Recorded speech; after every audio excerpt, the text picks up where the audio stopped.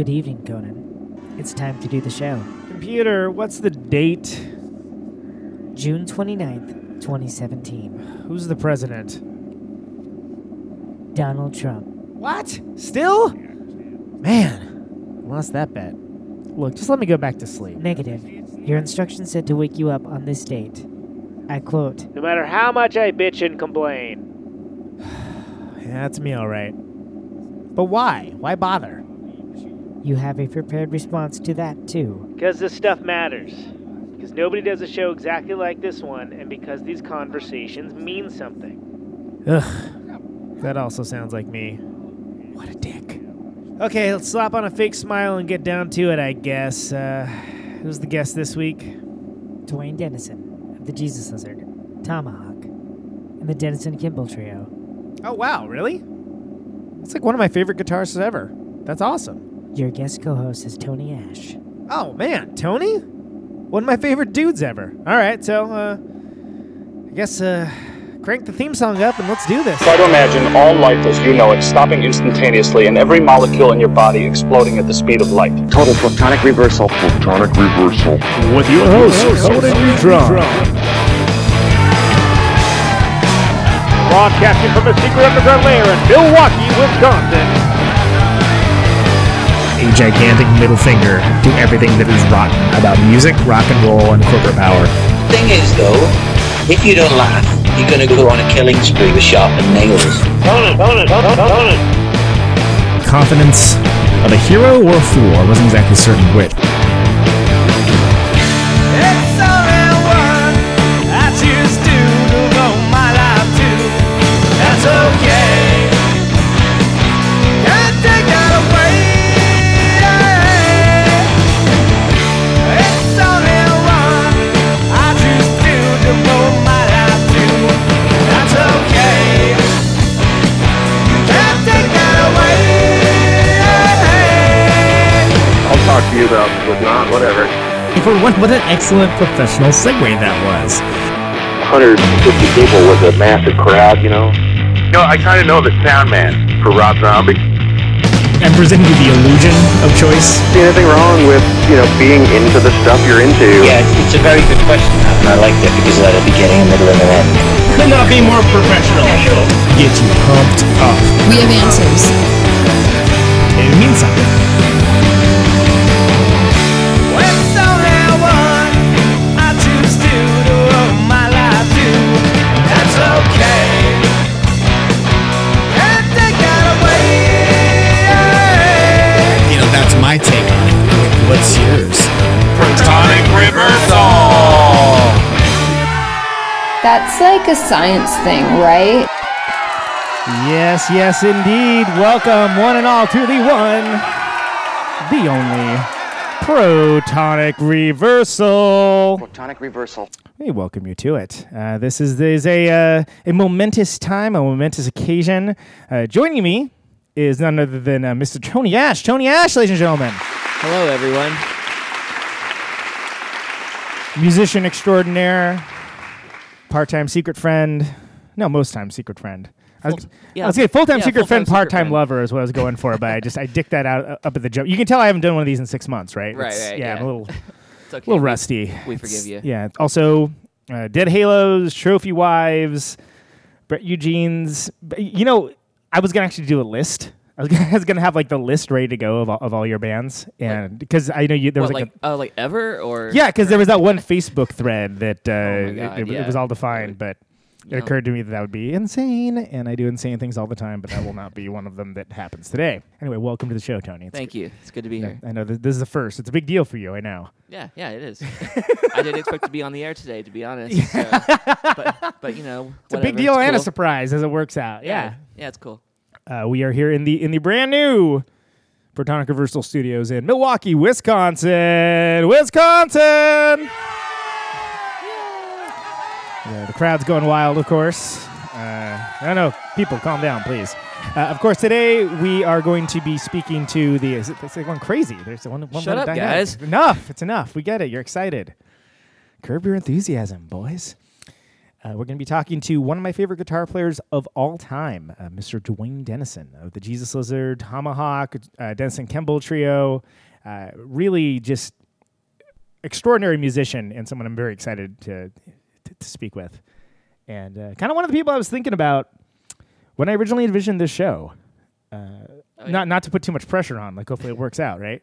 But no pressure. No pressure. No. Nah, it's fine.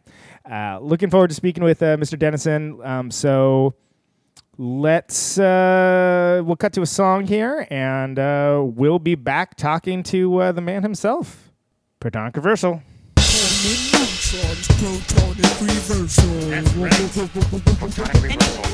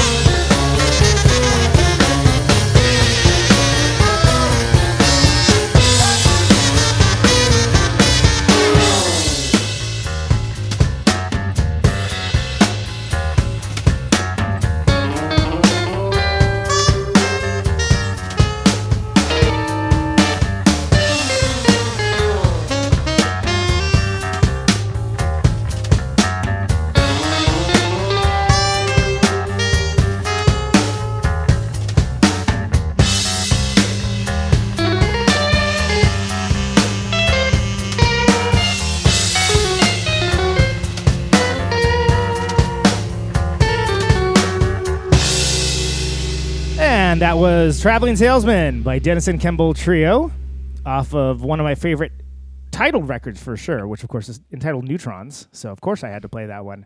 And joining us by phone right now is the one and only Mr. Duane Denison. Duane.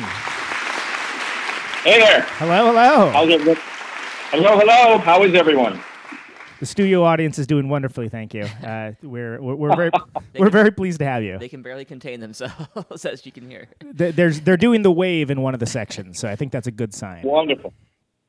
Maybe the worm. I want to see the worm too. If we could do the worm with a crowd, that'd be pretty fantastic. I agree. Duane, thank you so much for joining us. It's such a pleasure to be talking to you, man.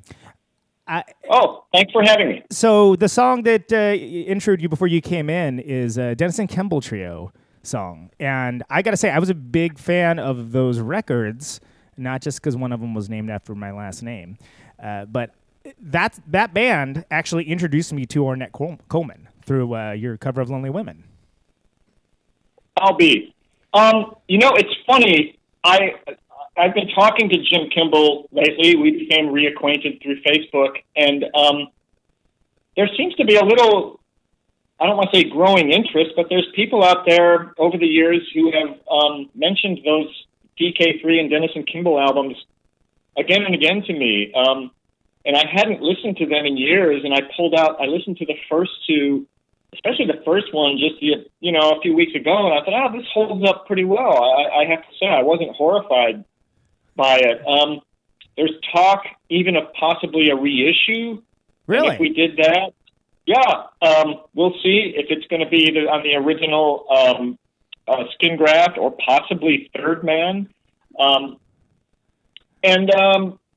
If we were to do that, who knows? Maybe Jim and I would get back together and play a couple shows. So, thanks for enjoying it. Yeah, it's. I think that'd be wonderful because I actually listen to those records fairly regularly. I think they occupy a pretty interesting headspace in that it's unique. It's jazzy without being exactly jazz, and the way those compositions go together, it lends itself well to traveling. So I found that they're good driving records. And wow.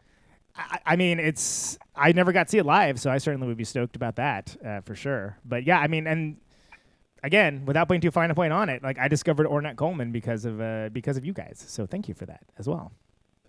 All right. Well, who knows? Maybe Ornette's enjoyed some increased royalties because of us. And then Third Man's done some great stuff too. I mean, those Melvins reissues of the Atlantic stuff are fantastic. Like they're really well put together. It's a it's a nice package. So I'm sure it would be done with love. You'd be working with someone that gives a damn about the final product. I guess might be the best way to put that.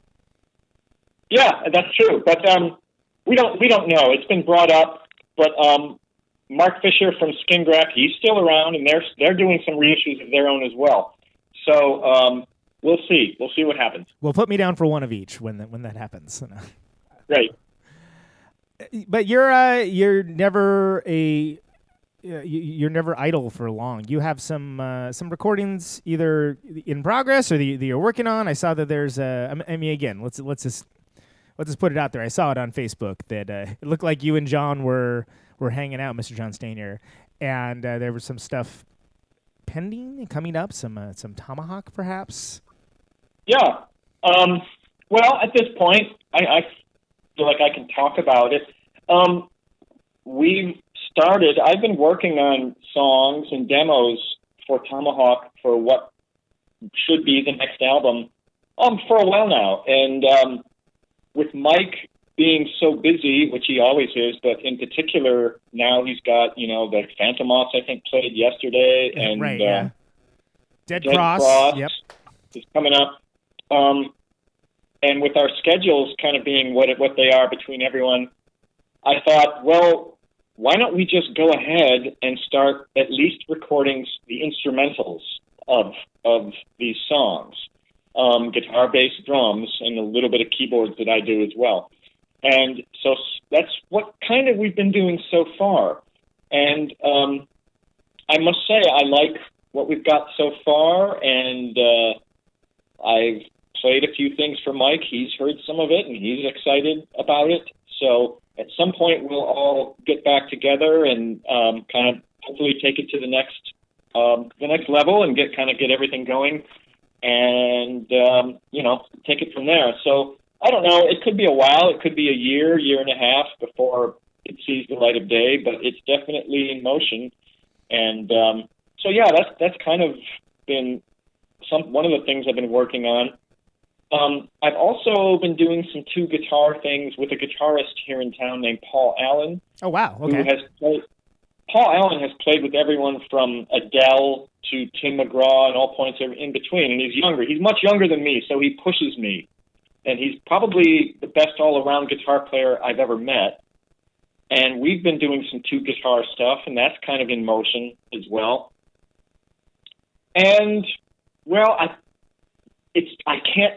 there might be something else with this other band that I used to be in, some shows, but really, it's all up in the air, and I can't say more than that. There, I said it.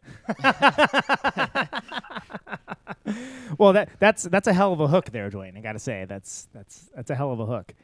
But I understand that the lid must stay on Ask me more. Oh, ask me, Conan. Ask me a little more. So would this be any chance some Jesus Lizard stuff, perhaps?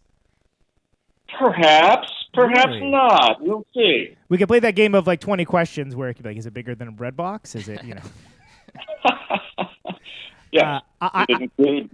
I gotta say, Yeah, I saw Jesus Lizard many times over the years, and I saw one of the get together, the reunion shows, and I thought you guys couldn't have been more on point. It was Yeah, they were really good. I went to the Nashville one myself, and oh man, it was amazing.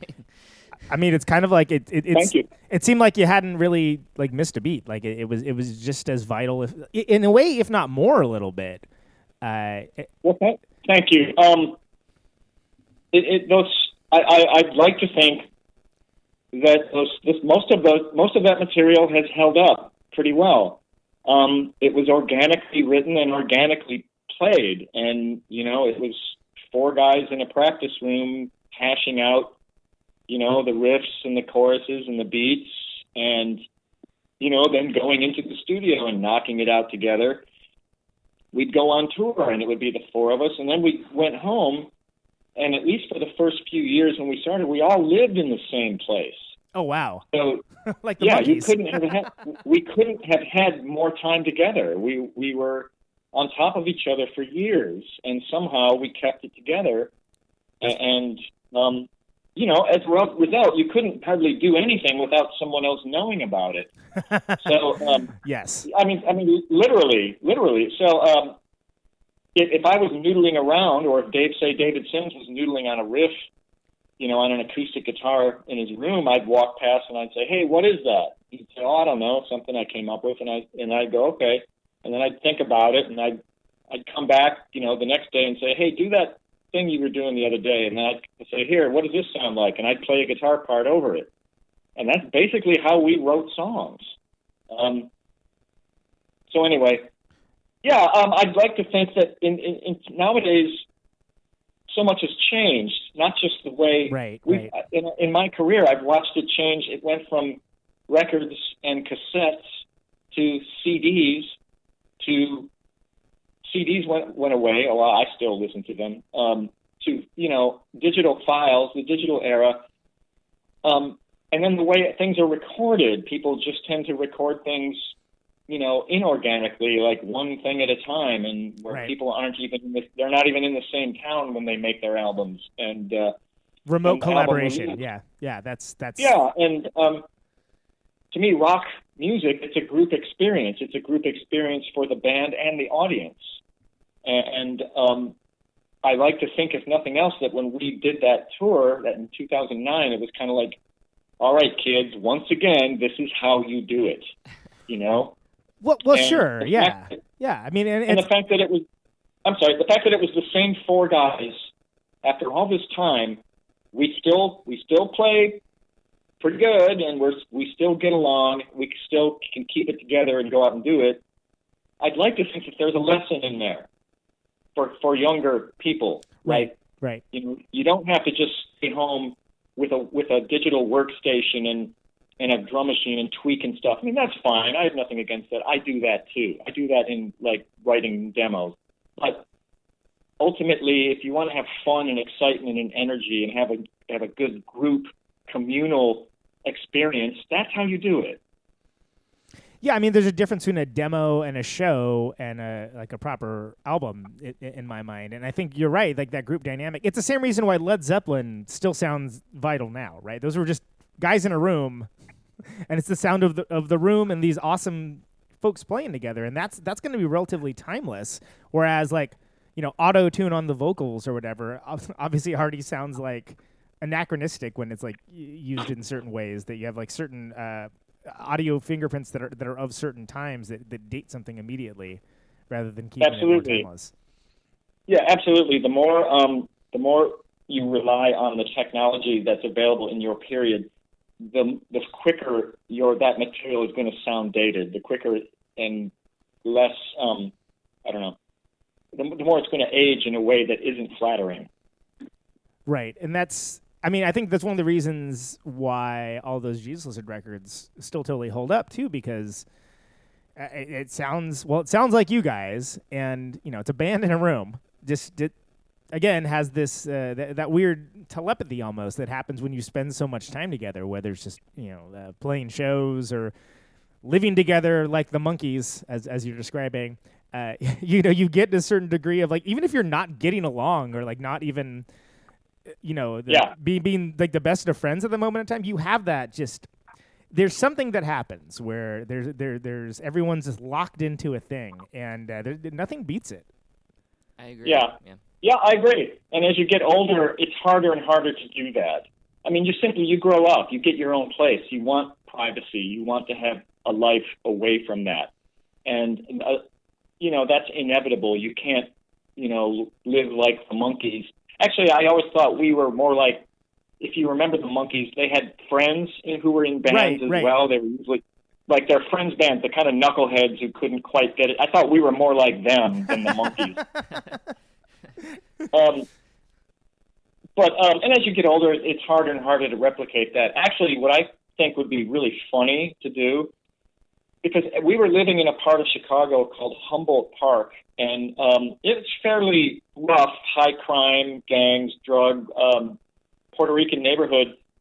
I would think it would be awesome. We could do a reality show where the four of us go back there and rent the four of us living in a 3-bedroom apartment just like we did, and we have to try to write an album and record it and deal with taking public transpo in this horrifying neighborhood and do it and make a reality show out of it. Man, it'd almost be like what is it? The 5 Obstructions, or was it 5 or 7? I can't remember that movie where they had different obstacles to overcome to make a short film. You familiar with what I'm talking about? I don't, but no, I don't. Yeah. Okay, it's believe me, it's fantastic. No, but it's the same deal that the overcoming, having these challenges, kind of imbues its way into the art. And in that same way, and of course, in the era of reality television, people just like seeing others in messed up situations too. So that would. I'd watch. Yeah, I'll produce it. Yeah. I'm not really. Obviously, I'm not serious about it. Right.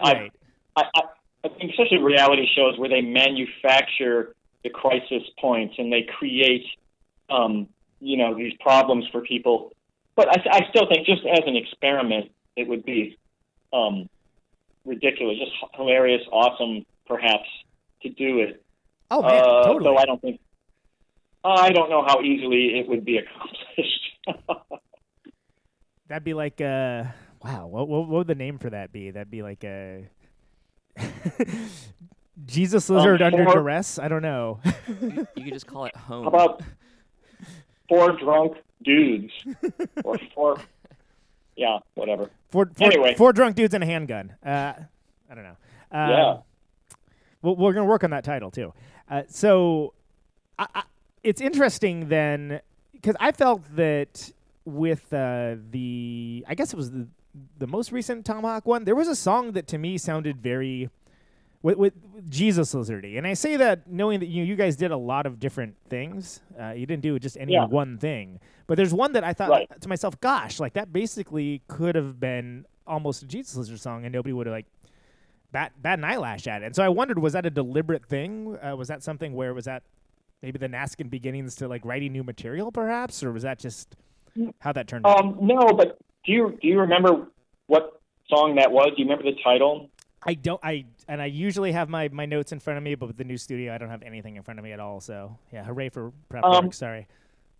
Well, I honestly, I don't think it was a conscious attempt to write a Jesus Lizard sounding song. I think that just the way I think and the way I write and what I like and what I don't like just naturally kind of goes toward this zone where it's never going to be too far away from that. Right. You know what I mean?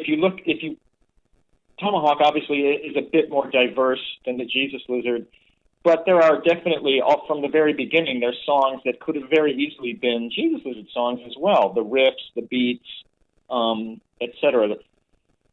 So I don't know. I don't think it probably wasn't conscious. But, I have to admit, there has been times, especially maybe even after we did that reunion tour, where there was maybe a glimmer of an idea of us doing an album. Right. The Jesus Lizard, that is. And I started writing material just to have my dreams dashed to the ground. So there's always going to be, I'm one of those kind of people that I tend to write in spurts, but I write regardless, not always thinking of who it's for. So there's always, I like to think I've always got some ideas in my back pocket that I can kind of pull out as needed and modify or customize for whatever the situation is. So that's probably what that is. But, Conan, it's funny. A while back on Facebook, someone pulled up some live footage of a band that I was in Texas in the 80s called Cargo Cult. And Cargo Cult featured Randy Biscuit Turner, who a legendary singer from the Big Boys, yeah. One of the great, original American punk rock bands, and the late Biscuit. And what was funny about the footage is how little my guitar playing has changed since then. I mean, this was from literally from 30 years ago, and it was kind of a bright, slightly abrasive sound, slight bit of chorus, playing, sort of dissonant things, but not that removed from the rock thing. And I thought that's, no matter what kind of guitar amp and effect I use, that is kind of what I always sound like. So there you go. I play other stuff too when I'm practicing around the house. When I stay home, I'll do like jazz stuff where I play along with these sort of jazz instructional things, or country and rockabilly and other things. But I feel like when I play like that original style of rock, I feel like that's me. I own that. Sure. That's my thing, and ultimately that's what I always come back to. I mean, to me, it's almost as much of a sonic fingerprint as like Malcolm Young or Greg Sage or any of those other like unique guitarists that just have like you when you hear it, you're like, hey, I know who that is, like immediately. And that's, I don't think that's great. I think that's a wonderful thing. Yeah. I mean, that's something to strive for. Everyone wants to find their voice, and well, yeah, it's funny. I think so too. I think basically if you go into music, especially if you're a guitar player now, and I see it every day in Nashville, basically you can take one of two paths. Either you become like a great all-around technician who can sound like anyone at a moment's notice, and you get gigs that way, or you try to find your own voice and try to be unique and original and sort of put your influences together to make something new. And I that's what I tried to do. And so you can hear bits and pieces of other people floating around in the stew all the time. Yeah. So, yeah, it's nice, the fact that people think it's recognizable. I can live with that. Yeah, there's worse things in life, right? I mean, yeah. It's like being a great pitcher versus being a utility infielder or something, It's a very, very specific thing. And so and you touch on an important thing because you've been in Nashville for a while now, right? I mean, this is... Gosh, when did you move there? I moved here. The Jesus Lizard broke up, I think, on our 10 years to the day from when we started, and that was like July 1999. I was already living in Nashville, and I was already playing on the road with Hank Williams III. That's right. Yeah, I forgot about that. Yeah. So I've been here 18 years. That's a good chunk of time. And it's interesting because it's such a music town in so many ways, and it's such a just music industry town as well. Yeah. And those are two very important distinctions, I feel, because as you mentioned, there's folks that just want like almost like sound-alikes, right? And that's exactly what they want. Exactly what they want. But have you found a lot of like original talent and players there that feel kind of like have that unique voice? I'm sorry. What's the question? Have you found a lot of any unique and interesting players that sort of like have their own voice there? Do you find that that's like kind of like a wild anomaly? Oh, sure. Like the guy I mentioned earlier, Paul TFO Allen, is a young guy and probably the best all-around guitar player I know, maybe have ever met. He's one. Back when I first started, there was an older fellow, a little bit older than me, Red Volkert, who was a country and jazz and rock guitarist who had played with everyone from Merle Haggard to whoever. He played a little bit also with Hank 3 when I was playing, and I learned a few things. I actually had a lesson with him. He's still around. He's down in Austin, Texas now. There's guys here and go. There's a guy named Timo who's a blues player here who kind of tears everyone's head off, and who goes and sits in with famous people. So there's guys who come and go. When I first moved here and I was playing with Hank 3 and playing with different people, legendary Shag Shakers, Bobby Bear Jr., stuff that was a little bit different than what I typically did, I kind of was paying more attention to the roots, rockabilly, country, alternative country guys than I had before. And since then, I've kind of just gotten back to just kind of doing my own stuff and not really being so much like trying to be a hired guy. And so I'm not that up on who's out there right now. Right. But those guys like Red Volkert, Paul Allen, Timo, Simo, something like that. I don't even know. So let's talk about Paul Allen. This is the fellow you're playing two guitars with, and for most of the stuff that I've heard from you, it's always been like a one guitar thing. Like it's is this? Have you played in bands that have two guitars before? Like, what do you find that's different or challenging? I have, but I don't. What I don't typically like it unless because typically when you've got two guitars, it's the old one guy's rhythm and the other guy's lead. Right. And one guy plays bar chords and the other guy plays blues licks or whatever.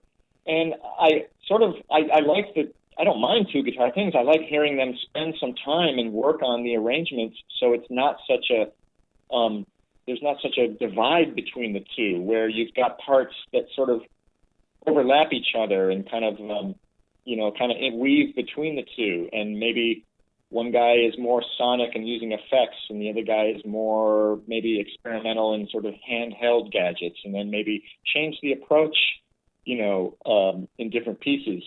And that's kind of what we do, Paul and I. We've been calling it Hand Taxi. We don't have anything out yet. It's funny. I've had other projects as well that were instrumental. For instance, the Ensemble that came out on Ipecac with Alexander Haka from Neubauten and Brian Kotzer. Yeah, cool, weird record. Like definitely like unique sound to that. Yeah, it's hard for me. Those things are a hard sell, and it's kind of been frustrating for me because I've worked really hard on these instrumental things that I think are good, and other maybe people think are good, but they just seem to die a slow death, just get ignored as far as as far as media attention or this and that. And I don't know if it's because I'm not a fresh young face anymore, or was I ever? You can pass. You're a handsome man. It's okay. Oh, you're very kind. You are too. You kind of look like one of Al Gore's kids. Anyway.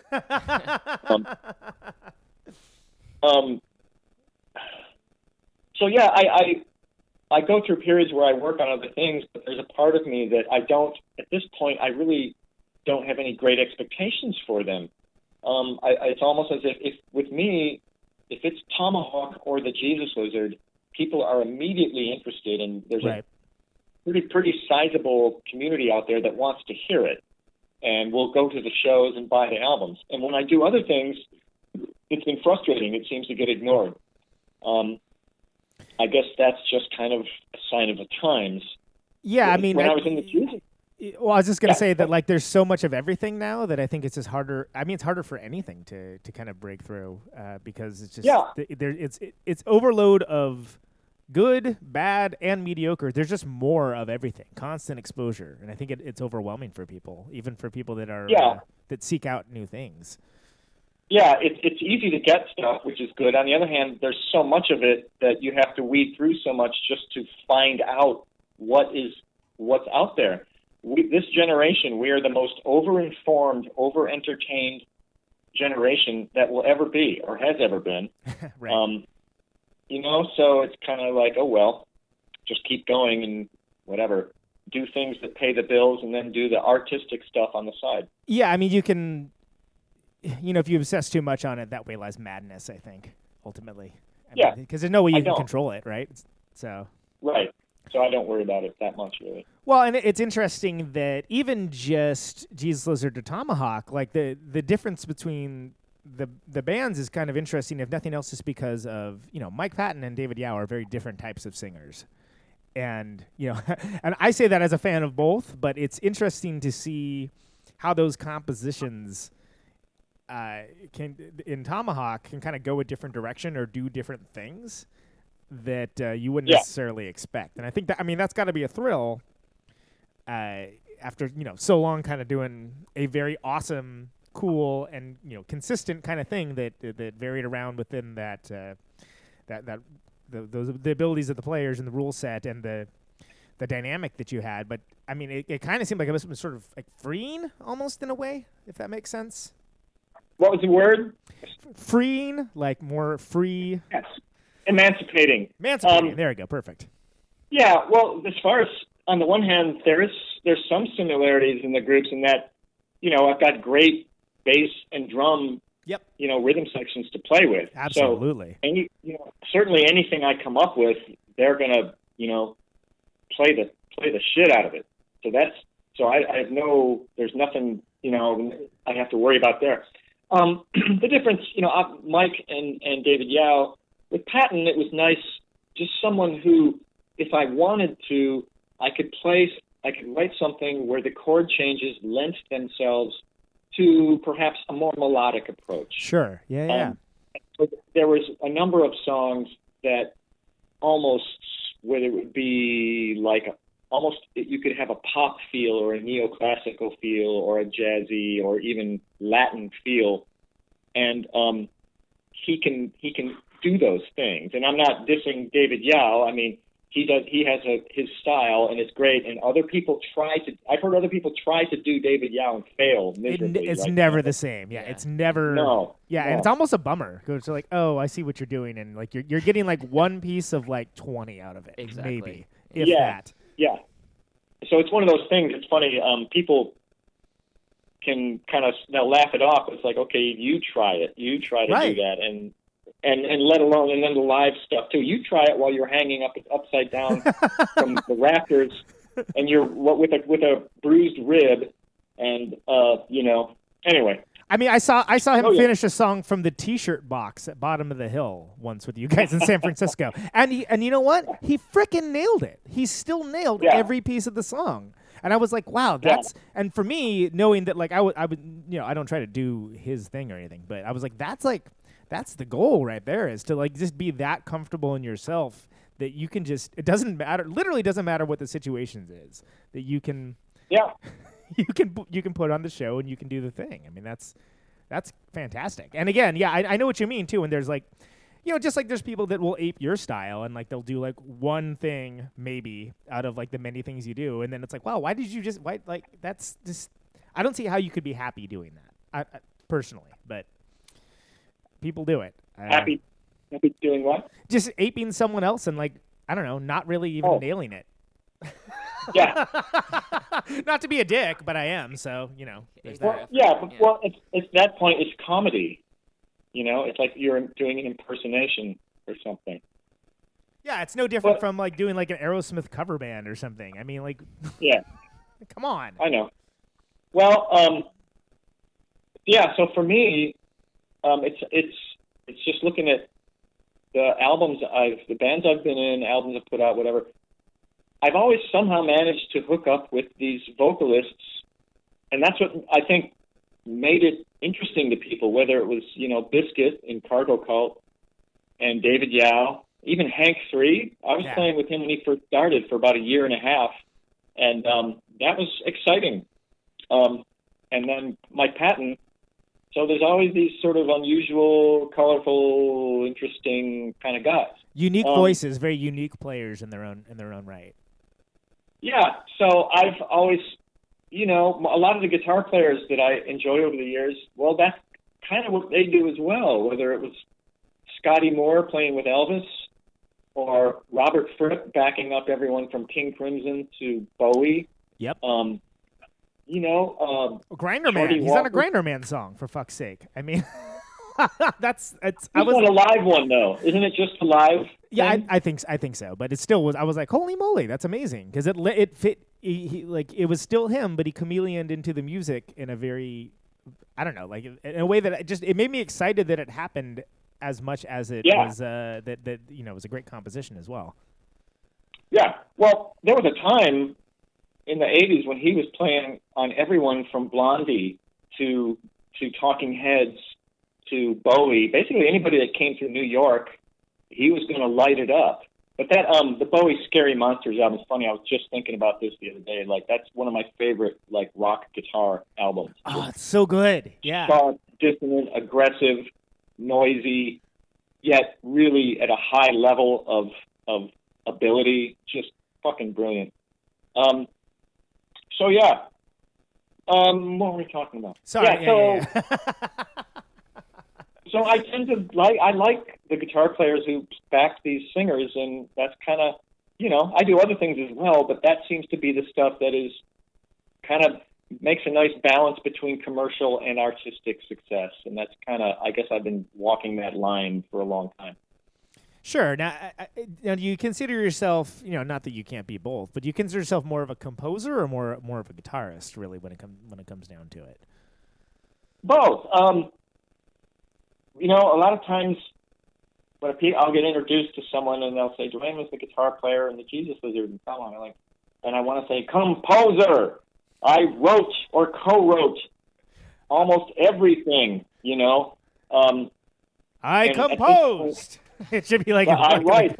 Right, yeah, exactly. And that's what I tell other guitar players too. I'll tell them, younger ones, I'll say, man, you got to do more, work on more than just your solos, because you get those writers' credits. Not only do you have an artistic thing, you have a say in shaping the sound of the group you're in, but you also, you know, you register those songs and they get registered in BMI and they're getting airplay. Like you're going to make more money.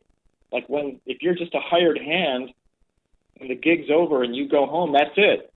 But when it's your material, you know, those albums are out there, and whether people are buying them or playing them on the radio or whatever, they're still generating small amounts of income.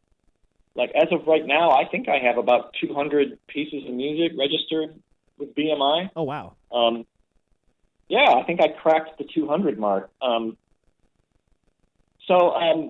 Otherwise, you really are just a guitar player, and there's nothing wrong with that. There's guys who make fabulous incomes for themselves and stay busy and play and travel and do all that. There's nothing wrong with that. I'm not saying there is.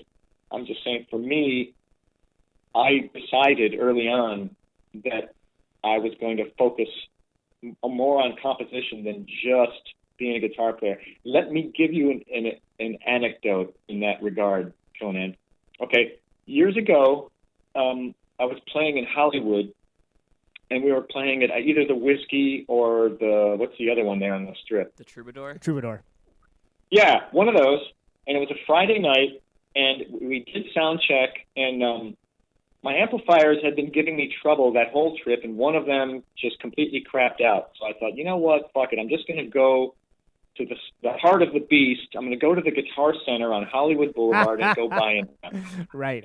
Yes, we've all been there. It's a unique and it's almost a paragon of Guitar Centers in its total douchebaggery, I'd say. Exactly. The Guitar Center in West Hollywood. And I'm not dissing Guitar Centers. I mean, they have tons of stuff. No. Totally. You know what I mean? Yes. I have friends who work at the one here in Nashville. I'm not dissing it. But the one in Hollywood is, I mean, that's the one... You know, I think of Slash, I think of whatever. It's Hollywood. And they're thinking of them, too. Yeah. I go there it's Friday night, and I'm in a hurry because I need to get in and out before closing and get back to the venue. And I go in there and I notice several things. There's about 5 other guitar players out there, and they're all just shredding away at 100 miles an hour. And I come in and I play my riffs and play my chords. So I noticed a couple things. Number one, I'm the only guy who's actually in a hurry because I'm the only one who actually has a gig. to go to. The Right. shredders, I'm the only one buying anything. Yeah. I'm the only one who's actually got some money and can buy something and then go back to play my show. So I thought, stay there, keep shredding, dude. Shred your life away. I'm going to go about my business. I'm going to go about my business and play, put some riffs and chords and stuff together and, kind of take that route. Shred Your Life Away would be an excellent pamphlet full of tough love for aspiring guitar players, I think. I know what you mean, though. I've seen that same thing where people are just like, they're just kind of focusing on the technique and like, I don't know, waiting to be discovered or something. But it's like, it doesn't matter. It doesn't matter what you're doing. And it just makes a bunch of noise pollution ultimately. Like, you're not accomplishing anything. Yeah. I mean, there are exceptions to the rule, of course, but I don't know. Yeah. And who knows? Some people, they start off as hired people and then they become their own thing. So, hey, whatever works for you. But for me, I just thought I made a choice for what the route I was going to go and what I thought would work for me. So what did you end up getting? Huh? Oh, I bought. It's funny. I was always a high watt guy. Right. Yeah. And I bought a 1974. Actually, it's pretty good. Sorry. And I got a pretty great deal on a 1974 Marshall. It wasn't a plexi, but it was a super lead. Oh, 100 watt. Cool. $1,000 all in. Didn't we see a high watt when we were recording the first Shoot Good Friends record and we went to Hollywood Guitar Center? Man, I don't even know, but I want to say it was probably. like the Townsend special. Yeah. Yes, you're right. I remember that. Yeah. Yeah. Yeah. I don't have any I don't have any high watt stuff anymore, but that's gear nerd stuff. Oh yeah, and that's Tony's corner for sure. Tony's my guy for gear. Hey. I mean, as a compliment. No. Like you're good. Well, it's not just that, like, you can talk the talk, but like you know what works for people, which I think is right. I don't know. That's a better skill, I think, than just, hey, so the thing about the Randall is that, whatever. Is that a tube amp? Precisely, yeah. So as far, and that brings up an interesting point as far as guitar sounds. There's kind of some schools of thought that say, that one's gear and tone secrets are very important, and there's another school of thought that says, any great guitar player can just plug into almost any rig whatsoever and just play, and you'll know it's them immediately. Like, where do you rate on that spectrum as far as gear versus player? I think it takes a long time to figure out what works for you. I think you have to be at a certain level of ability and experience before you really can know what to get for what you're trying to do. I mean, I think of myself going back, and when I think of the different guitars and amps I had when I was like a teenager or whatever, and knowing, like, I wish that there had been someone around to say, look, this is what you like. Don't buy that. You'll be happier if you get this. And a lot of times when you're younger, it's just like with cars where you can't really afford what you want. So you have to simply make do with what's around you. And sometimes that's where it comes from. That good things come from that. I have mixed feelings about the whole gear fetishism that I see everywhere. And, I was as much of one fetishist as anyone. I was going to play a high watt no matter what. But there was a reason. There was a certain brightness and sharpness of the tone that I thought brought out the things that I wanted to bring out. And I didn't want to be just like everyone else playing Marshall, Fender, or whatever. So that was it too. I think that most guys, if chances are, it really does. It's in the hands, and it's in the person playing it. Like, you can have really cheap gear, but if you give it to the right person, they'll figure out a way to make it sound good and something about what they're using it for. It all depends on who's playing and what they're trying to do. Obviously, if you've got cheap, crummy stuff that can't even stay in tune or is falling apart, whatever, no one's going to sound good. But I don't know. Once again, it's just like everything else. There's so much stuff out there now, so much to weed through I think really it's just like anything else. You got to take a look at who it is you like, and try to find out what they use, and then see what you can afford, and try to split the difference. And you know, I don't think there's any big secret to that. But like I said earlier, it's, you know, I saw footage of myself from 30 years ago, and I didn't sound a whole lot different. And then over the years, I've gotten different equipment, like free stuff from different companies and this and that, and I'll play with it and tweak it and get it so I think it sounds perfect. And then I'll go back and plug into my old rig, and they sound exactly the same. I keep dialing in the same sound over and over again. Right. You know? So, yeah, no, I hear what you're saying. Yeah, for sure. So there you go. I think it's just a matter of who you are and what you like and what you want to do. And once you just have to be maybe old enough and experienced enough so that you know those things and you have a certain style that you're going for, and you got to try to do that. Yeah, I mean, I've seen, like, especially younger bands just absolutely shredding away on what we constitute as basically total garbage to gearheads, and they make it work. It sounds amazing. And then by the same token, I've seen people with, you know, $1,000 amps and you know, multi-$1,000 guitars, and just they produce weak jams, and it's not good at all. And that's almost more annoying, because it's like, wow, you should really maybe spend more time woodshedding some songs, perhaps. Yeah. Well, also keep in mind too, to me, if you go back and listen to the classic recordings, like say the Sun Studio, the early rockabilly stuff, or the Studio One Kingston, the early reggae stuff, or anything, or Stax or Motown, whatever. Those people were just simply making do with what they had. Yep. What was in the studio that day or whatever. Yeah, exactly. Totally. Yeah, and whatever was around or whatever they could afford to get. And so years later, people come to, you know, fetishize that gear and go out and buy it and try to copy exactly that.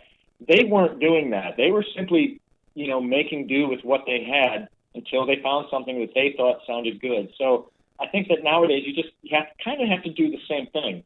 People need to do that. Totally. And well, yeah, go ahead. No, go ahead. No, I was just going to say, it reminds me of, if you've seen the documentary on the Wrecking Crew, that, yeah.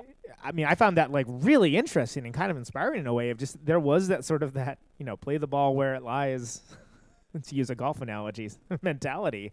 And, you know, all this amazing music came out of it. And it didn't matter, like, these weren't folks that were, like, completely obsessing about, like, well, I gotta make sure my tone is exactly correct. They just ripped, and what they ripped out were hits. They ripped out amazing songs.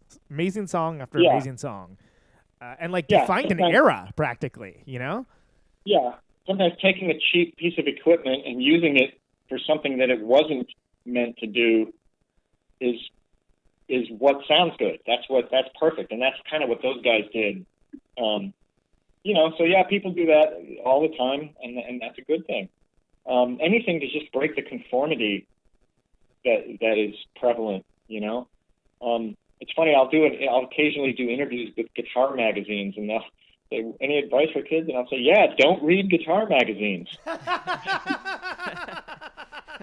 You know, stay away from guitar magazines, like this one. Yeah. Which is both funny but actually pretty good advice as well. Like that's you know, because otherwise you'll end up focusing on the wrong things. And yeah.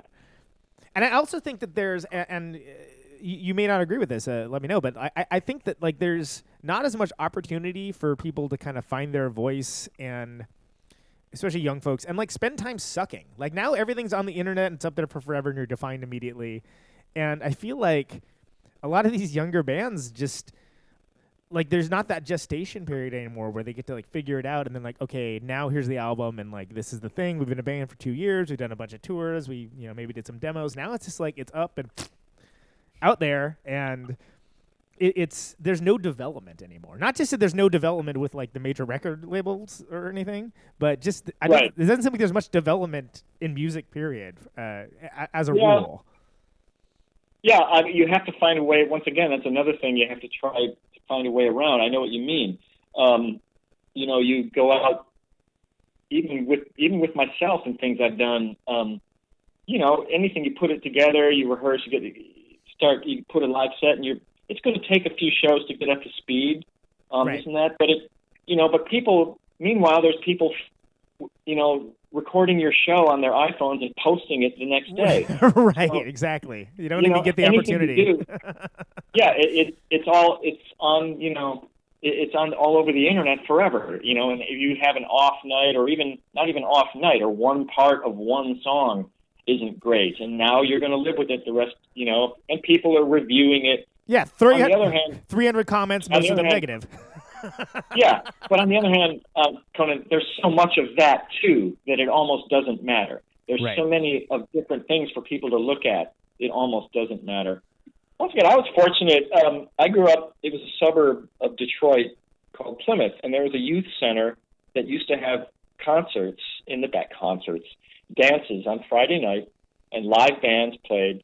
And I was one of the guys that helped screen bands to play there, even though I was younger than the bands. And then in exchange for doing like janitor work, they would let me and my friends bring our amps and drums and play really loud in their like concert room. And it was a converted garage. It wasn't anything fancy. It was like a service station turned into a youth center with, cinder block walls, bright and loud as shit, just, whatever.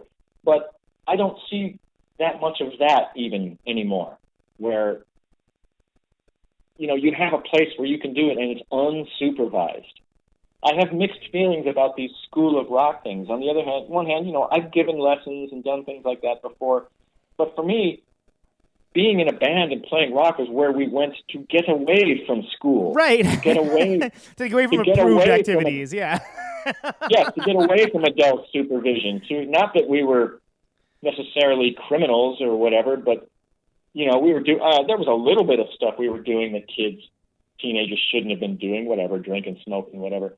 But it was supposed to be something that you do on your own and make your own stuff up and find your own voice without somebody's dad, showing you how they did it. Right, define your identity almost, like kind of like figure out who you are on your own with your friends, rather than like a parent-approved after-school activity with sanctioned times and dates and places and things. Totally, yeah. Yeah, and I was and I took lessons from people, and I practiced, and I eventually even went to college and got a degree in music because, I figured a degree was good no matter what. It would help me get a job when I needed them, right? And I was right. I'm still right, in fact, but it was the only thing I was interested in, and so I was willing to bow before the authorities to a certain extent, but not when it came to rock. When it came to rock, it's like, no, that's you don't listen to anyone. You do what you and your fellow bandmates want to do, and create your own little world. And if it's interesting enough, or powerful enough, or seductive enough, or whatever, then other people will want to be part of it too. And that's how you build your thing. Yeah, I mean, I think that's very eloquently put, really. I mean, that's... maybe that should be how we end this. we could. It's pretty hard to top anything like that. It's been great talking to you, man. This is you got a unique voice. Like I'm excited that when I saw that you were doing guitar lessons and things, I immediately thought like, wow, how cool! That's awesome, because like I like the idea of and whether this is true or not, like a whole generation, an army of young boys and girls learning at the feet of the master, so to speak, the Duane Denison tricks and magics to kind of make more interesting music going forward. I don't know if that matches with the reality at all. It may be much more mundane, but I love the idea of it. If only it were true. The reality of it is usually guys in their 20s and 30s, or older even, who they just want, hey, how'd you do that one part in Dudley? Then comes Dudley. How'd you do that? And that's fine too. I'm not dissing them. But I wish it was more teenagers or kids on the start that they could say, okay, here, practice this. Here's some exercises. Here's some basic chord stuff. Here's this. Now go. Okay, go away. Go doing your own thing. Call me back in a couple years. Let me know what you got. You got to go write a song with like Katy Perry or something, and then everyone will everyone will. I don't know. That's the first. That's the first name that came to mind. That was a terrible example. I'm sorry.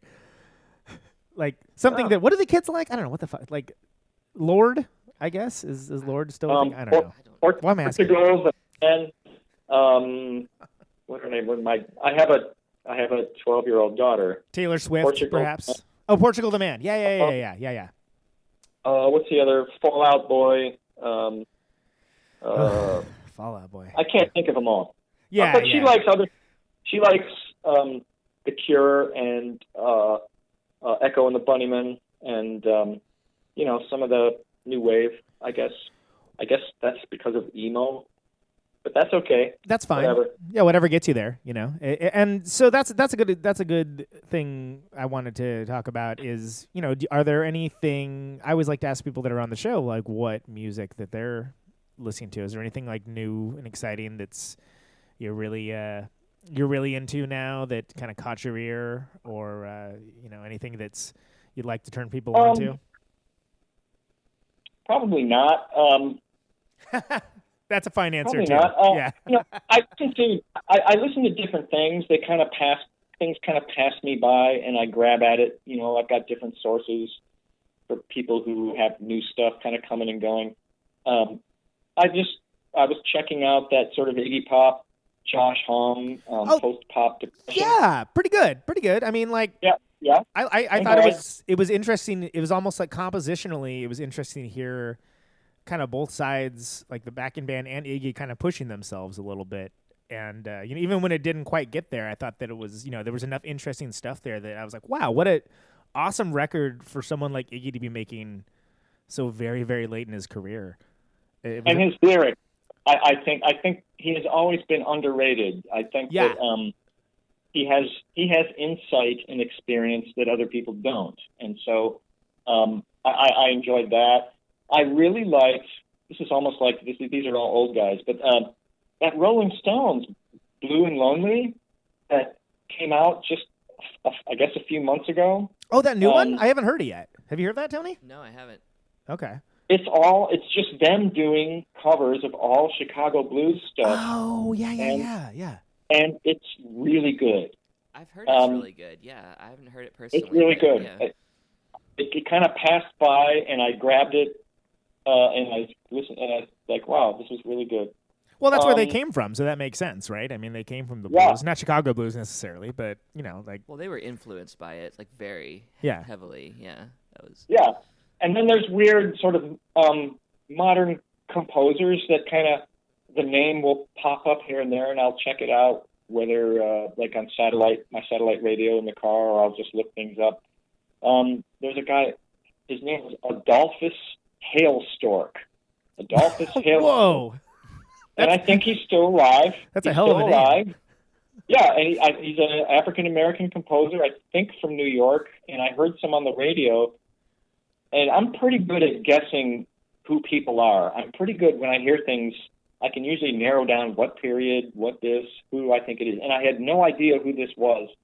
And he's, a very accomplished, educated person that I've never heard of. And so I thought, wow, this is kind of interesting. Like if I saw a flyer for someone that said Adolphus Hailstork, I would be like, whoa, I am immediately interested in that. Like I know that's going to be, there's no dicking around there. And if it's just the dude's name, that's even better. Yeah. And then other rock stuff, let's see, the last couple shows I've been to, I saw Mastodon like a month or so ago. Very nice. Great. I'll go to the National Symphony every so often. I've been listening to jazz lately, but not like new, like, Thelonious Monk and, stuff like that. I don't know. I don't write things down. That's a pretty good list, ultimately. I mean, I guess I always find it interesting just to know what people are getting into, even if it's like just older stuff or whatever. Like I think it sparks an interesting conversation because I don't think creativity occurs in a vacuum at all. And I think no, of course not. You listen to things and they creep into your subconscious, and that's why whenever I hear musicians say like, "Oh, before I started writing this, I purposely avoid listening to music. I don't want to be influenced by outside stuff. I think, oh, bullshit. You know what happens when you do that is you're going to regurgitate old ideas anyway, and you're going to think they're original, and they're not, because you don't know it, because you're not out there listening to stuff. And I think that happens to a lot of guys as they get older. They're like, oh, these kids today, none of it's any good, and then they churn out stuff, and it's stuff it's already been done. They don't know it. Right, exactly. They just it's unconscious regurgitation almost. Yeah. And hey man, I gotta go. Yeah. Hey, I gotta go. No, it's been great talking to you, man. Really appreciate it. Yeah, it sounds like you got a lot of stuff in the pipe, and thank you so much for doing the show. Really appreciate it. Well, thanks for having me. It's always fun to talk with people who are, intelligent, thoughtful fans, people who like music and, kind of have a good overview of stuff. So, yeah, it's nice meeting you. And, give me a shout. Who knows? Somewhere down the line, we can do it again. Sounds like a plan, Duane. Thanks so much, man. Thank you. Bye. There he goes. Mr. Duane Denison. What a cool guy. Yeah, totally. I enjoyed that quite a lot, actually. Let's hear a tune. What should we listen to? Well, let's listen to this. Bloody Mary!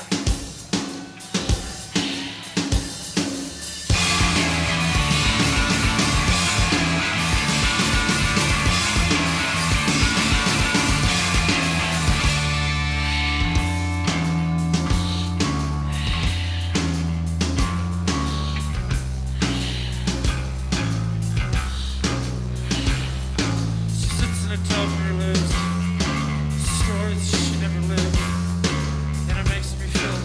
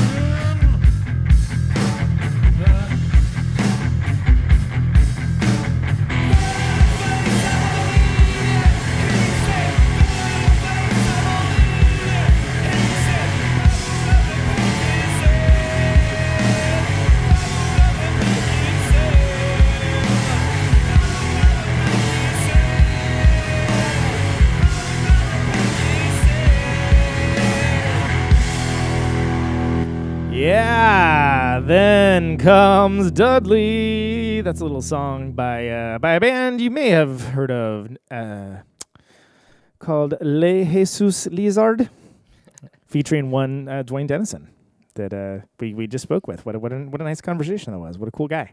Yep. Like that dude a lot. So how do you like your first controversial, Tony? It's cool. I mean, I'm not like a full-on bona fide guest, I guess, but no, you're more of a co-host. But it's cool. I don't mind being here. It's fun. I don't mind being here. Boy, that's yeah, that came out. A hell of an endorsement. Sorry. Yeah, it's all right, I guess. It didn't put me out or anything. Jeez, thanks. Yeah, that came out really badly. Sorry. Well, I'll be no, honest, it's cool, man. This is the first Protonic controversial in at least half a year in Milwaukee. And it's definitely the first one in Milwaukee. Yes, this is from the brand new Bunker Studio in Milwaukee, Wisconsin, coming at you, and that's how we roll. That's how we roll now. Anyway, cool dude. Love Duane Denison. Look him up on the internet. I guess I don't think he has like a master site or anything. You can usually see what he's up to on. Yeah, I'm not sure, but. God, I really probably should have figured that out. He's a busy guy. I'm sure he has plenty of stuff to look at. Yeah, there's some new Tomahawk happening. There's maybe some DK trio stuff coming out. Look him up. Thing called Google. You can access that. You can type in his name. Balderdash, you say?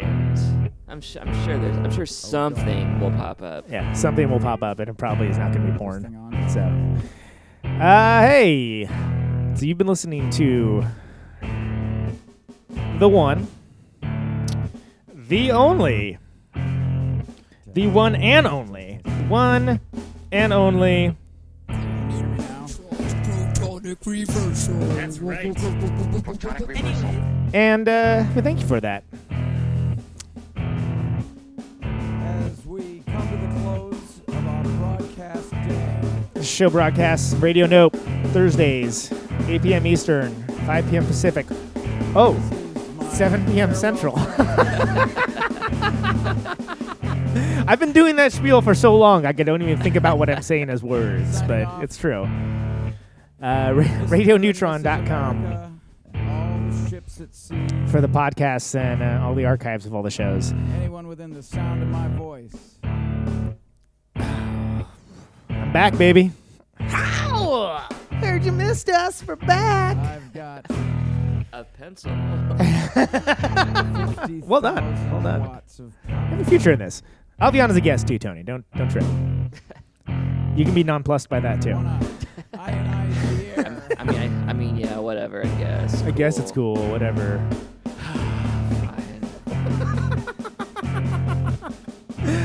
Oh, it's good to be back. Seriously. Turns sound into electricity. Any final words of wisdom? Can you hear me now? Welcome to the Midwest. Thanks, man. Out on Route 128. Glad to be here. Dark and lonely. I got my radio. Catch you later. Can you hear me now? Can you hear me now?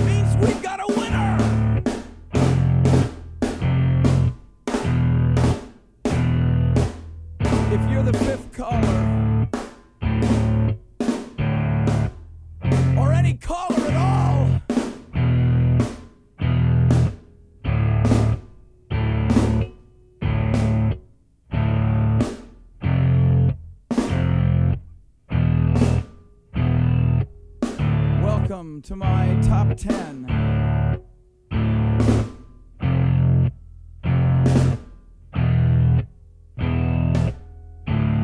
I'd like to thank our sponsor. But we haven't got a sponsor. Not if you were the last man on Earth.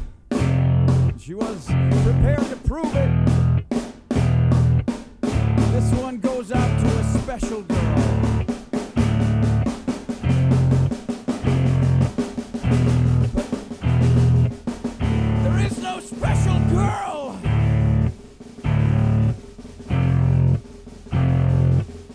It's the end of radio. The last announcer plays the last record. The last what? Leaves the transmitter. Circles the globe in search of a listener. Can you hear me now? Can you hear me now?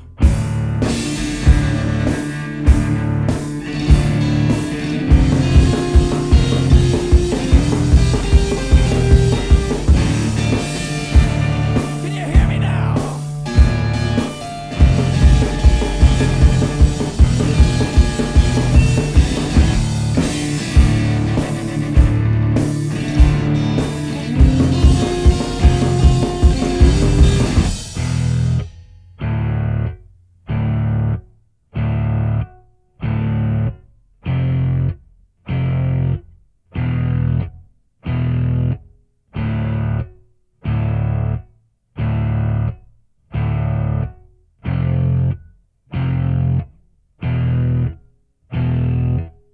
Is it really broadcasting if there's no one there to receive?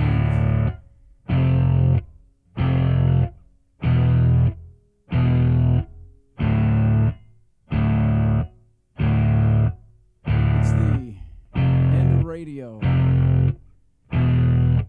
As we come to the close of our broadcast day,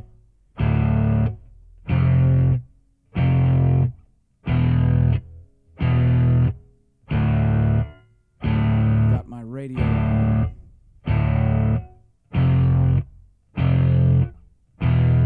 Can you hear me now? Can you hear me now?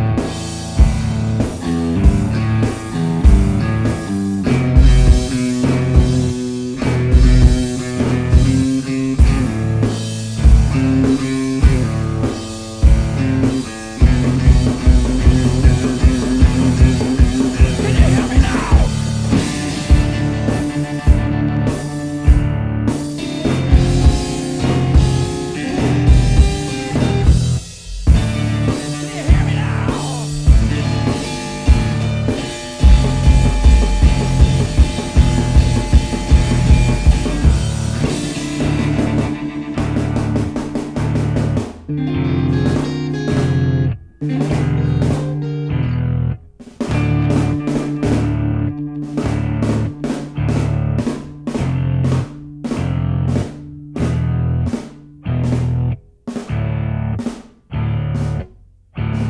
This is a test! If this had been a real emergency, hey! This is a real goddamn emergency!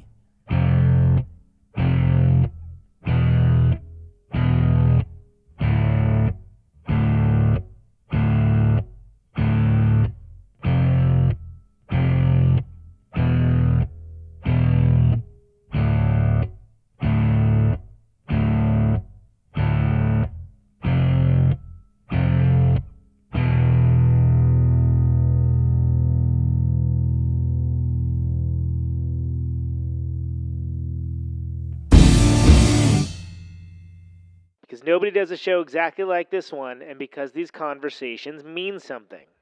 Ugh, that also sounds like me.